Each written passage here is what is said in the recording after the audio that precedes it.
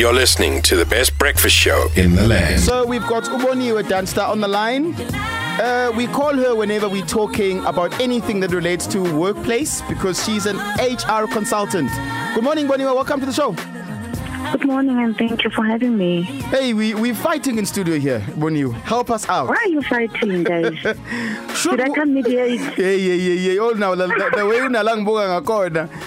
Look, personally, do you think women should be paid for household work? And am I not making a valid point by saying that would this not further perpetuate the stereotypes about men being the providers and almost make women a stay-home person? Sure. Personally, I don't think they should be paid purely on what you have said, right?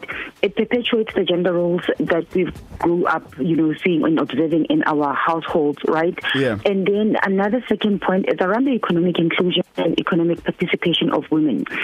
We still struggle with finding, equity with women in the workplace, finding them in senior positions, right? Pay parities. Yeah. Between males and females, right? And if I get paid to stay at home and do the housework, what happens to my professional, development? And then what happens after my partner passes away or we separate? Who maintains that payment? Does that payment come from government? And can government be able to afford that? Or does that government come from my partner? And with my partner, remember, it's still a single household income, right? It's not as if the husband income is supplemented somewhere else. So it creates a whole lot of divide when it comes to women's, participation in the economy, when we're talking about economic, inclusion and the independence that women mostly are looking for.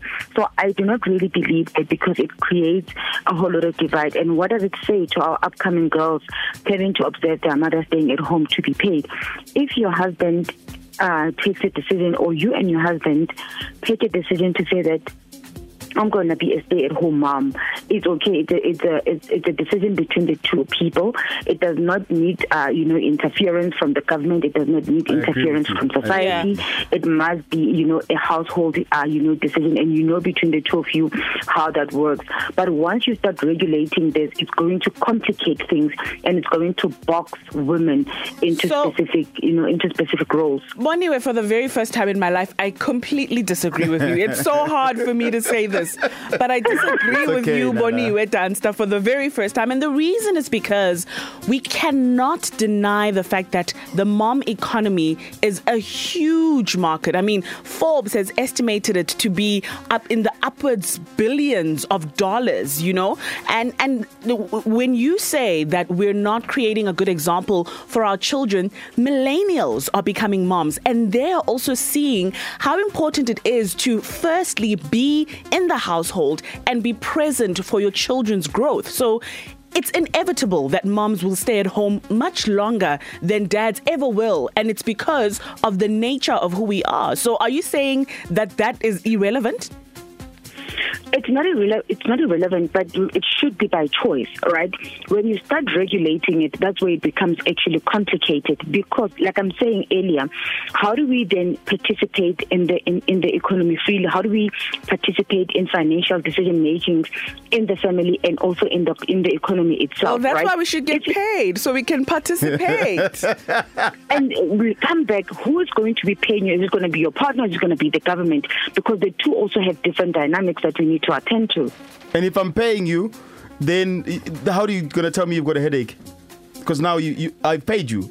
I'm not a robot. But that's the thing. It just doesn't sell the right picture. It literally makes you as a woman. But this is not a sales pitch, Boniwe, and that's what I'm trying to put out there. That we're not trying to say that we as women, as mothers particularly, need to be paid, especially when we are stay at home. What I'm saying is that there needs to be value added to the work that we do. The work that we have to do inevitably, because we don't do it by choice. It usually is not by choice. You as a mom have to be at home to take care of your little one. Boniwe, before you answer, hang on. Let's take news with Evelyn Tongwane, then we'll carry on the conversation after news, okay?